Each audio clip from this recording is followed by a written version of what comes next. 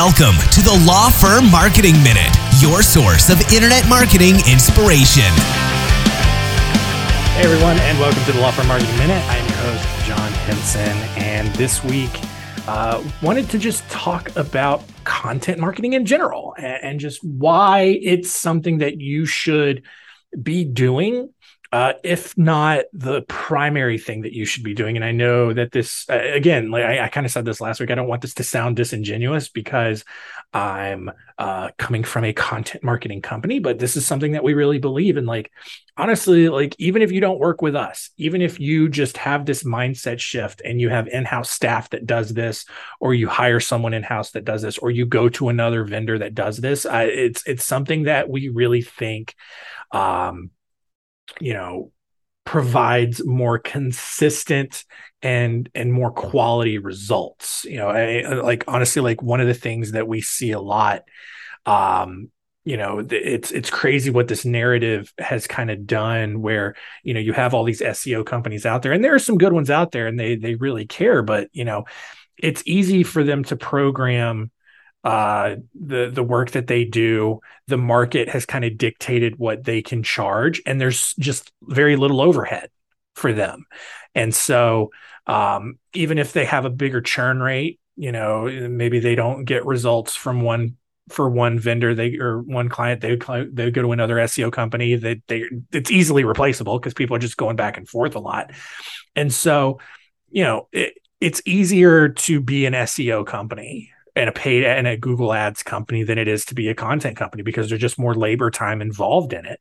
But it does produce more consistent and higher quality results, and opens up a lot more opportunities for you to do what you want to do. And whether the first point I want to make is whether you have content as the foundation, or it's in as a supplemental piece to other parts of your marketing strategy, it does provide those quality results. And so like it can stand alone, especially if you are 100% referral based and you don't care about trying to get colder leads or trying to rank on search engines.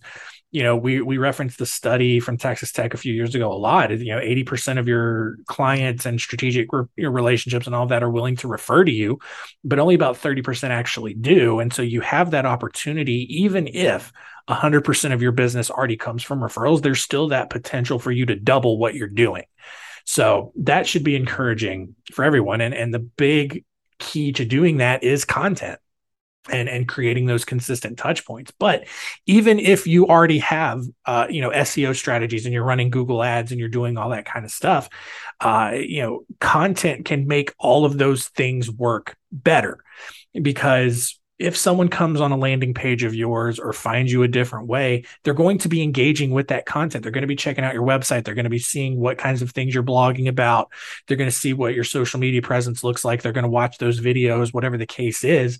And that is going to reinforce that message. It's going to solidify the fact that you're the expert that they need to work with. And so that sort of thing does help. On another side of it, we're seeing a lot of Google algorithms rewarding more quality content, not keyword stuff, not overly linked, none of that stuff that, SEO companies might try to help accomplish their goals. But Google is actually rewarding more of that content, the quality content that is geared towards answering questions and addressing issues. And that's just, that's what we've done, and it's been working. The other thing is that content is what's going to keep you top of mind. I think every business owner knows how important it is to stay in touch with not even just their most important relationships, but with everybody. And it's one of the things that most businesses fail at the most, is that they fail to keep in touch. And a lot of times, especially when you have this transactional work, or, you help someone with a case, a lot of times they don't keep in touch with them anymore. And it's a huge missed opportunity, because they could still be repeat clients. Maybe if you're a criminal defense attorney, maybe you don't want that. But they can be referral sources. It's like, hey, this is the attorney I worked with. They did a great job. They really helped me out. And, I know you're going through this. They can help you out too. And so, a one-off sort of transactional thing doesn't have to be the end of the relationship. You can continue to just be a resource for people long after they're done working with you, and your content is the way to make that happen. And it's not a ton of extra work on your end, especially if you're delegating it out. It's as simple as a blog and a newsletter every month, and that's it. And then the more you do around that, the better your results will be. But the starting point is a blog and a newsletter for sure. Also, like I said earlier, it builds that credibility. We've talked a lot before just about the current climate that we're in, and people are seeking out experts. And one of the weird things my generation has done, and younger generations have done, is we've just kind of thrown around the word expert like it's nothing. Like, you can be an expert at something with literally like a day's worth of experience. As long as you know more about a thing than someone else, you're an expert to them, right? And people are more open to leaning on others for expertise than they are trying to handle it themselves.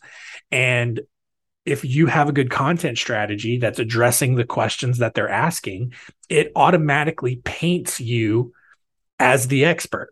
Because I know with bar rules and all of that, you can't call yourself a legal expert.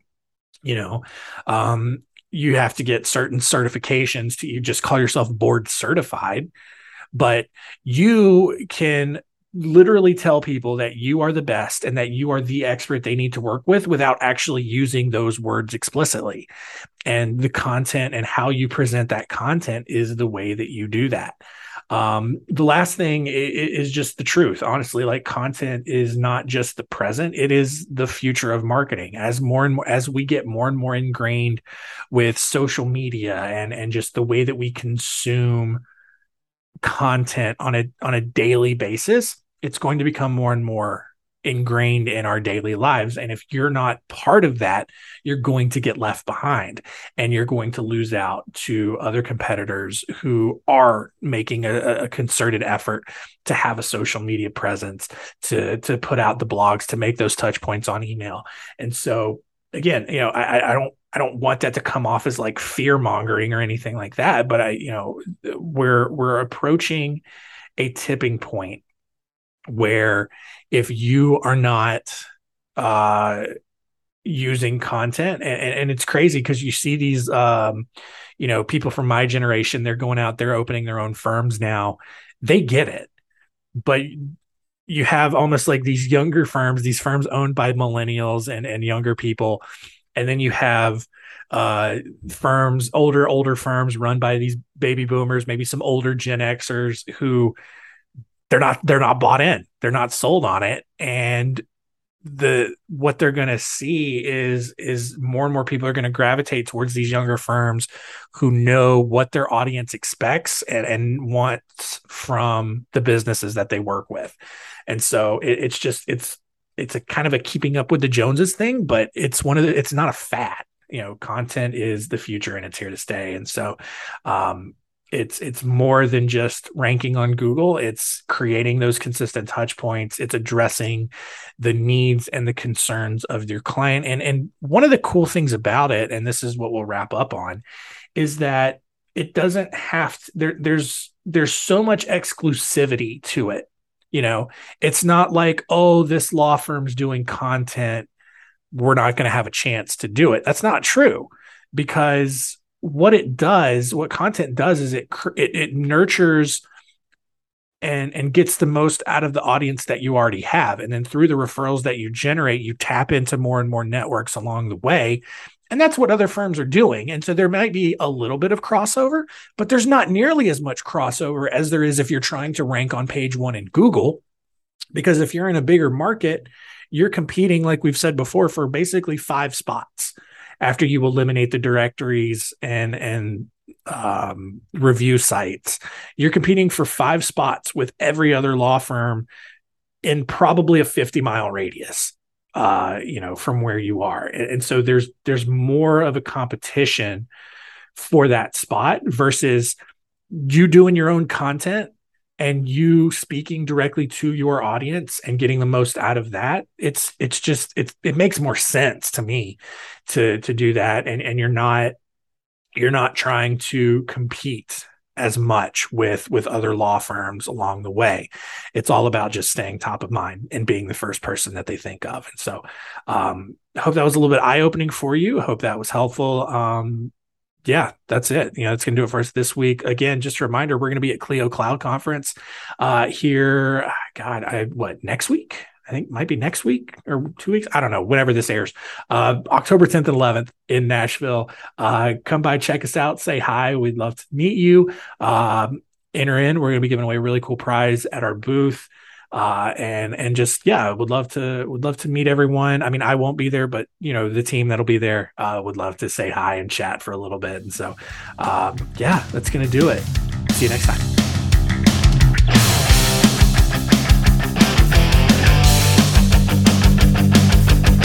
Thanks for joining us. Please visit lawfirmmarketingminute.com for more information.